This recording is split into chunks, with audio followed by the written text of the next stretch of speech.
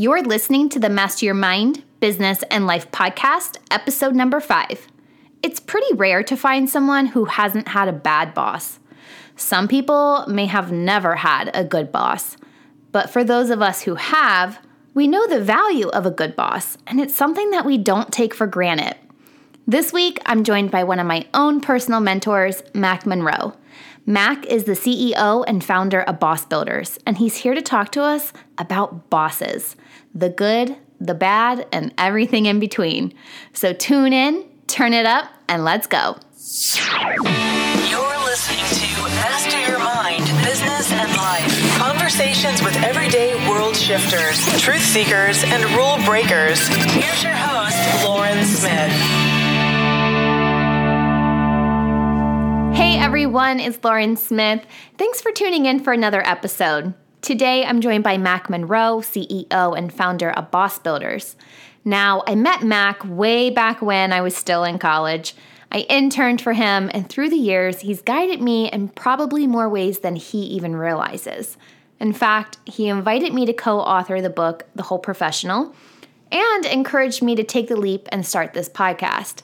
I can truly say I'm not sure my list of accomplishments would be so extensive if it weren't for the guidance of Mac. All of this makes me even more excited to have him as a guest today. Mac is on a mission to build better bosses, so without further ado, Mac Monroe. Hey Mac, thanks for joining me. Oh, Lauren, thanks for having me on your show. Okay, first things first, Mac. What does it mean to be a boss builder? Well, I get that one all the time. In fact, some people say, well, do you work in construction? And every now and then I get emails coming in saying, we have great deals on nails. And really, it has nothing to do with that. What we do at Boss Builders is we help develop better bosses. And so what I say a boss builder is somebody, maybe myself, somebody that takes the time to train managers on how to be better bosses. And so on my podcast, we interview great bosses and we also interview boss builders. So that's what a boss builder is. So how did you become the boss builder? What in your journey led you to this point?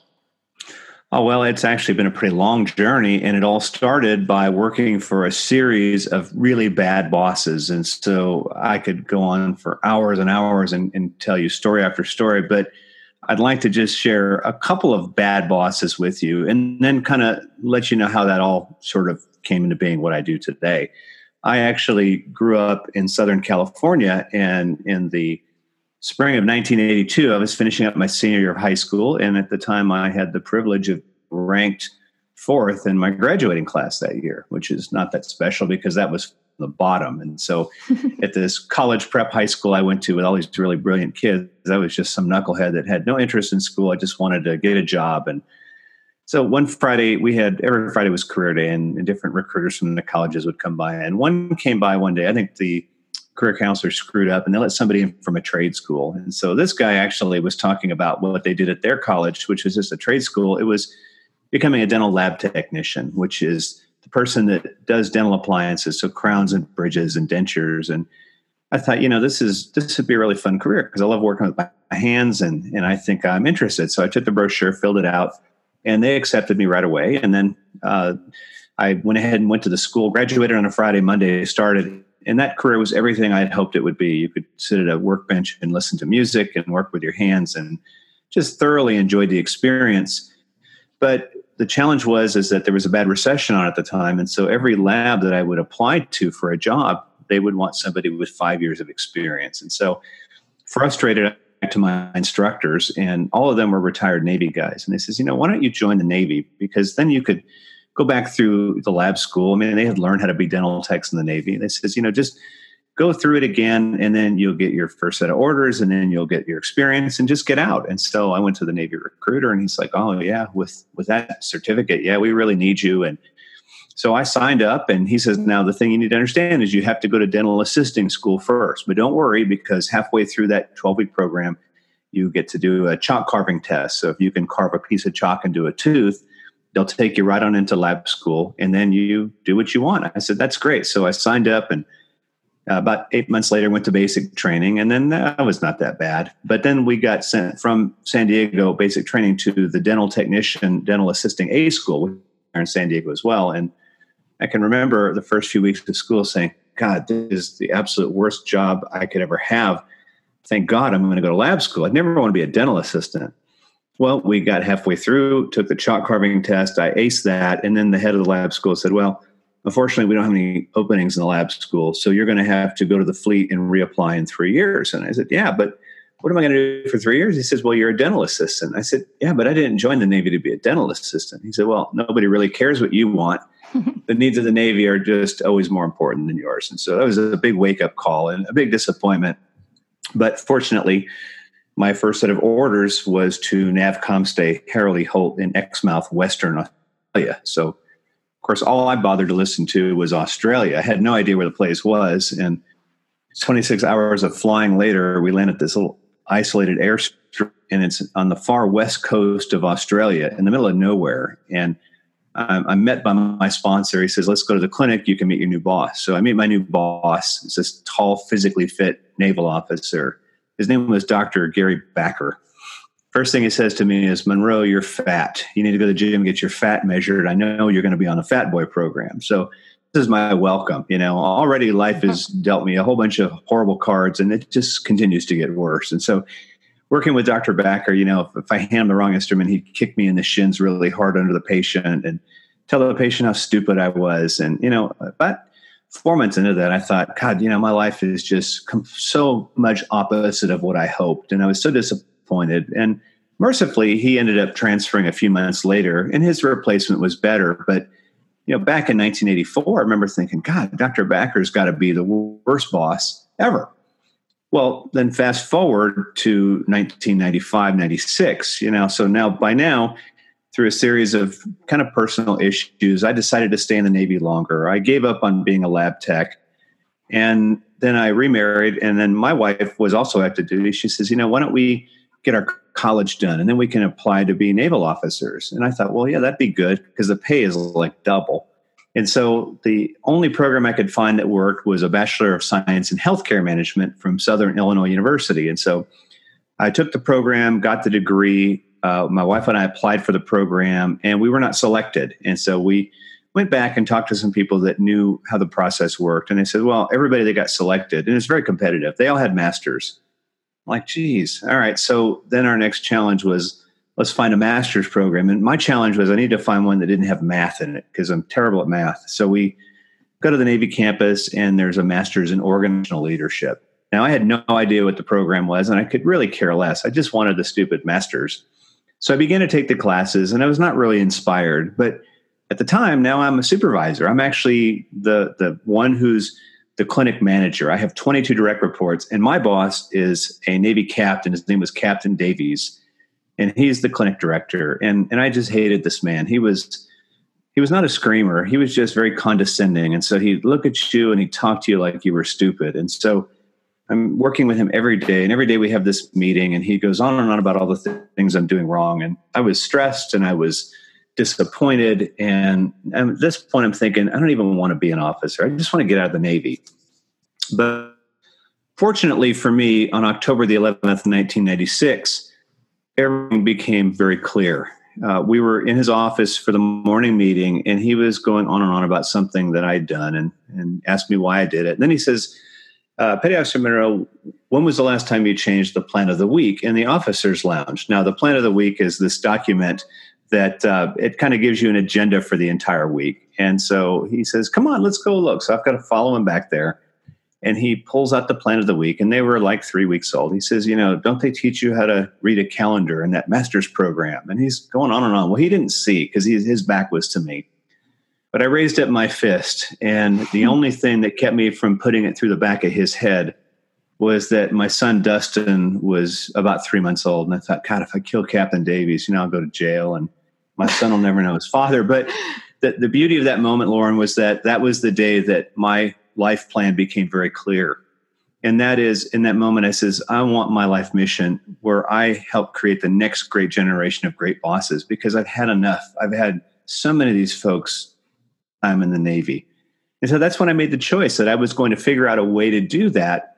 And I ended up walking out of the Navy at 15 years, which a lot of people said was kind of stupid because I would have had a full pension from them. But I just knew that I had to move on. And so That's essentially what I do today. I travel about 40 weeks a year all over the country and international, teaching workshops and helping people set up programs to develop better bosses. And that's where the term and the company name Boss Builders comes from. And so, very long answer to your question. When you have enough bad bosses, you either succumb to the pressure or you decide to fight back. And Boss Builders is my way of fighting back.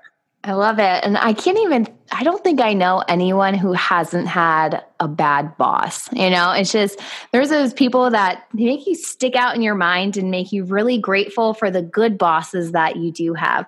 So what are the qualities that make up a great boss? Well, there's a couple of ways to look at it. And the first way I want to look at is sort of the technical aspects of what does it take to be a great boss. And so what I like to use is a model that we call in the Navy a fire triangle. And what that says is that for a fire to burn, there has to be three elements that make it burn. Now, this is very important in the Navy because on board a ship, if there's a fire, everybody's got to be a firefighter. And so the three elements that make fire are heat, fuel, and oxygen. They make a fire burn. If you want to put the fire out, you just remove one. I like to replace the fire with the title of a great boss. And just like fire, there's three elements. And so the first element of a great boss, and then we'll talk about what makes a great boss even more special. But the first is that you got to be able to fix systems and processes. And this is how most people get put into the role of boss. They're so good technically. They're the best salesperson.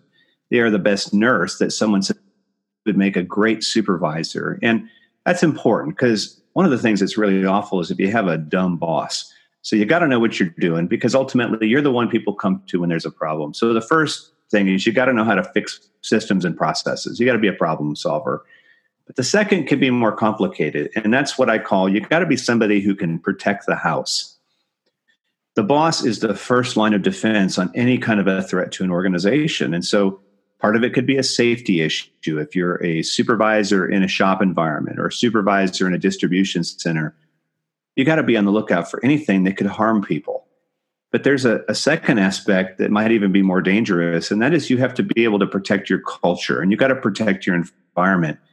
There are threats from everywhere, from people who don't know any better. And all you need to do is think about the Me Too movement today. And or not, and I really didn't think it could be this big of a problem. There are people that think it's okay to say inappropriate things to particularly women. And so as the boss, you've got to be listening. You can't laugh at an off-color joke. You've got to be able to call it out and say, don't do that here. We don't do that here. That's not only is it inappropriate, it's illegal.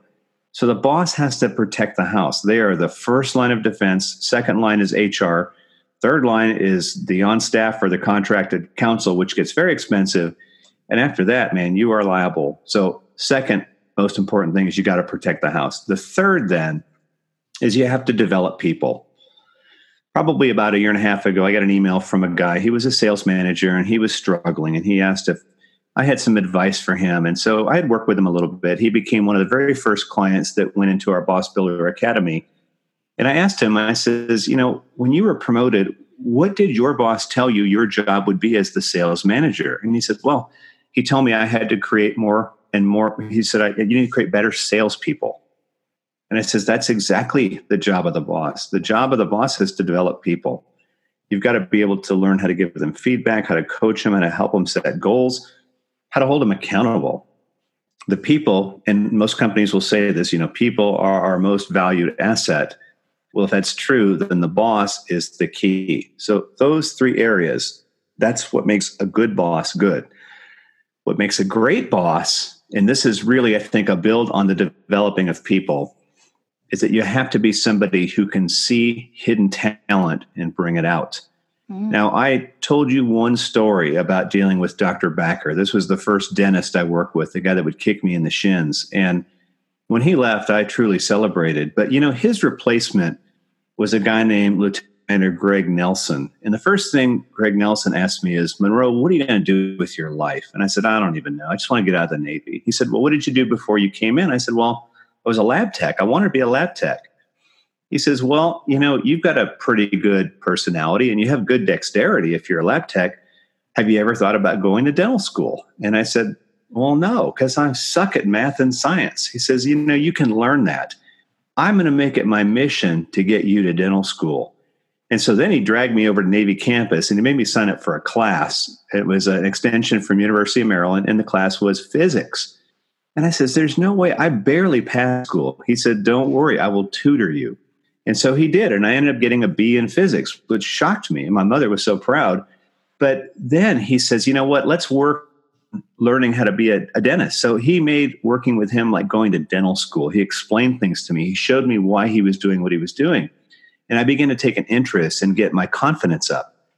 Well, one Monday morning, he walks in and he seemed a little depressed and a little nervous. And I said, what's wrong? He says, well, I busted a tooth over the weekend. And I says, well, what are you going to do? Because he's the only dentist, Lauren. There's an Australian dentist in town. That guy, his name was Dr. Glick. Dr. Glick was a quack. Whenever he would leave, all the Aussie civilians would try to come on base because they were terrified of the guy. Oh, God. Well, he says, well, Mac, I'm not going to Dr. Glick. I said, well, what are you going to do? He says, you're going to fix it for me. And I says, well, how am I going to fix your tooth? I've been training you all these months. This week, we're going to do some focused training. He says, Monday, you're going to fix it because this thing is starting to hurt. Now, mind you, we are 1,000 miles from Hawaii, which is the nearest naval facility. So we're talking about a 14-hour flight to get this tooth fixed.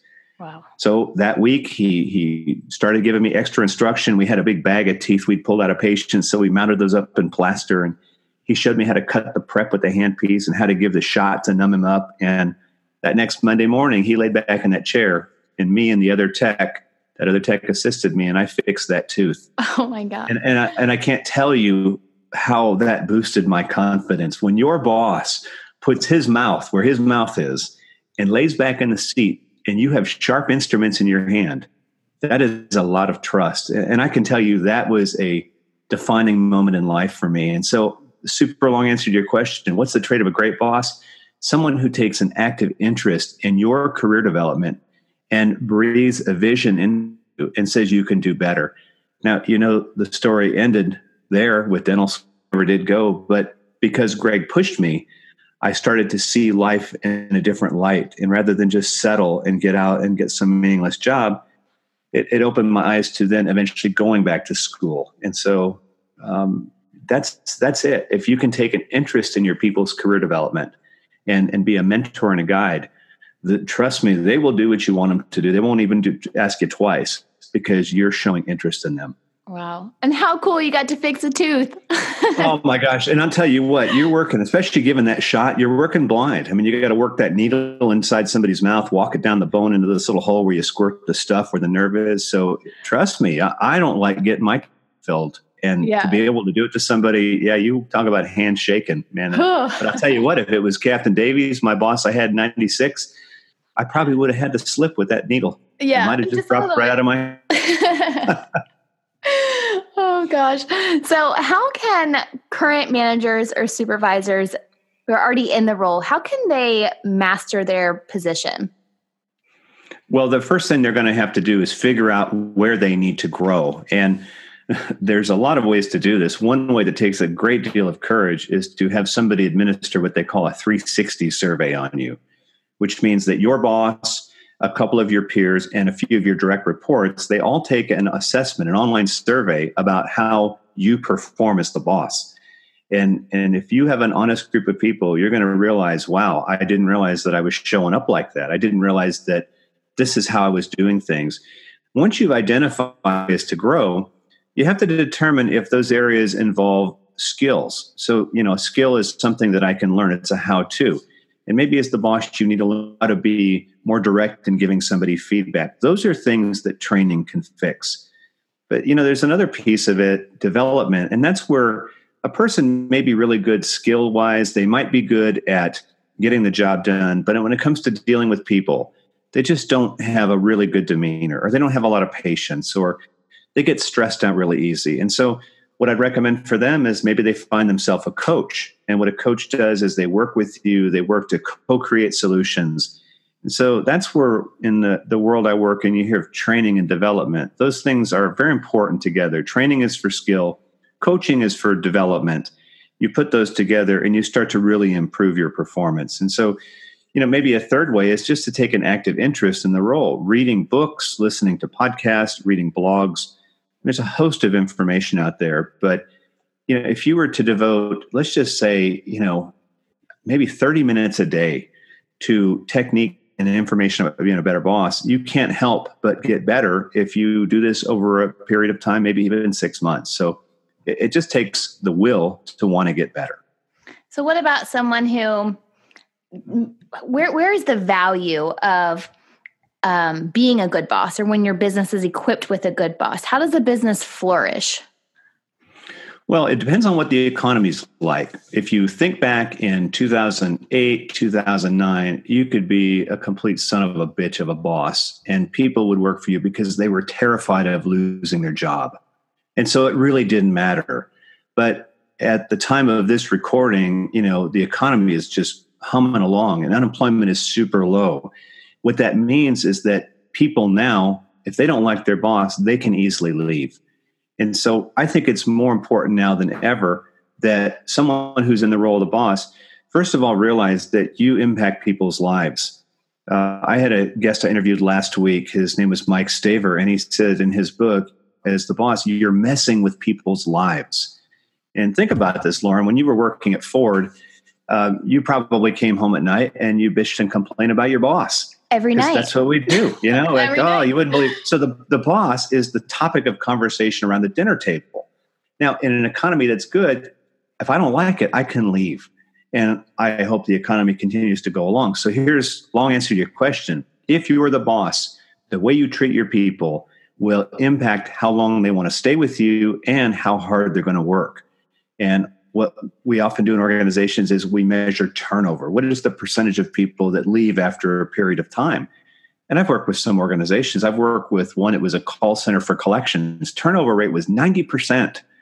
So if you were there for 3 months, you were a grizzled veteran. Most people bailed out after a couple of weeks. Part of it was the stress of the job, right, but having to deal with the collections manager. And so that ends up costing money. It's not just the cost of somebody's salary in 3 months, it's how much time you spent recruiting them and training them.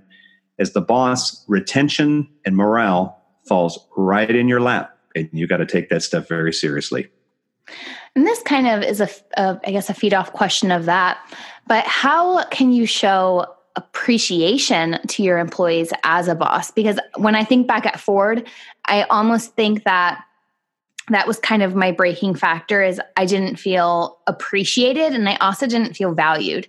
So as a boss, how can you make employees feel that way? Well, you have to understand that everybody's motivated by something different. And so when it becomes sort of, one size fits all, you start to lose it. Now, there are some people that all you got to do is tell them, hey, great job today. And that's perfect. Other people, you got to give them some sort of a tangible reward. And that does it. Some people, they want a bump in their pay, or they want a bonus or something. So there's that.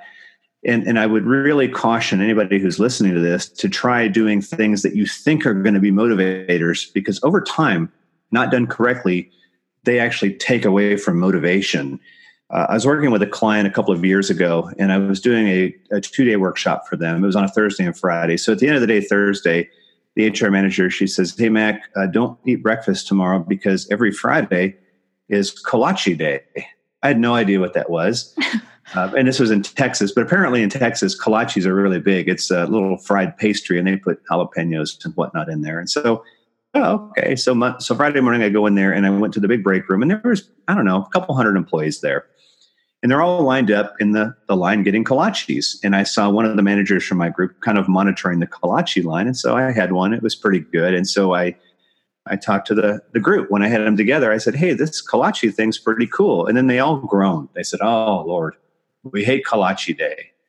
I says, well, what's wrong with it? And they said, well, about a year ago, one of the owners thought it would be nice on a Friday to surprise the workers and show appreciation by buying them kolaches. And the employees loved it. And the morale just went through the roof. And so they wanted to do kolache day every Friday.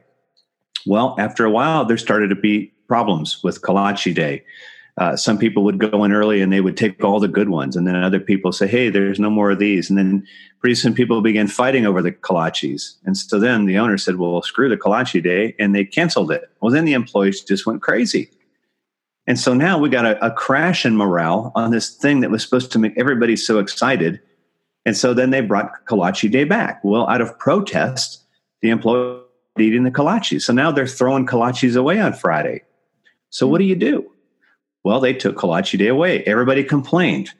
So then they bring it back. And now here's how it works. You must go through the line in an orderly fashion. Everybody can take one and only one. And so now everybody hates kolache day, but you can't touch it. You're stuck with it. And so let that be a lesson. If you're going to try to inspire somebody or show appreciation, you do it every once in a great while and you keep them guessing. But when things become predictable, those very things become demotivators. Now, I'm going to encourage you to be creative, but do not say, well, screw those people. If they're going to complain about it, then I'm not doing anything. That's just being lazy. This is like a relationship. A relationship is one of those things that you've got to put time and effort into. You've got to understand the other person in that relationship, and you've got to pay attention to things that get them excited, or commercials that they watch, or when a catalog comes in, what pages do they turn to? And then you surprise them, and they say, wow, how did you know? And you just say, as the boss, I just was observant. Those are that's what gets you the title of a great boss. And that all comes back to what you had touched on with interest, because then you're showing interest in them and you're able to pick up on those cues of what they like and what they're into. And it just makes it easier. It really does. And it starts with something as simple as greeting people in the morning. Just keep in mind that for the average person that works a regular job, in an 8-hour day, you're giving your company and your boss the very best hours of the day. When you come home, whatever's left over is what your family gets. And so, greeting a person with something as simple as, how are you feeling this morning? Not how are you doing or how's it going? How are you feeling? I'm a little stressed. Really? What's going on? Well, I've just got some things at home and I'm just, okay, it's not my job as your boss to take care of your personal problems, but at least I know. So if Lauren just doesn't seem like she's on her game today, I understand. She says she's going through some things. Now, I'm not going to sit there and be your counselor and your loan officer, but the fact that I know, and in large companies, they even have resources like employee assistance where, they've got counselors and things. My job is to protect you as well as the house. And if you are on your game and you're feeling like you are appreciated, there's a very good chance you're going to do a great job, which is going to be good for all of us. So just the simple act of building rapport, treating your employees like humans. You would be amazed in my world how many people would talk about people as I need a couple of bodies on that project over there. Then you're going to get just that. You're going to get a body with no more spirit. Yep.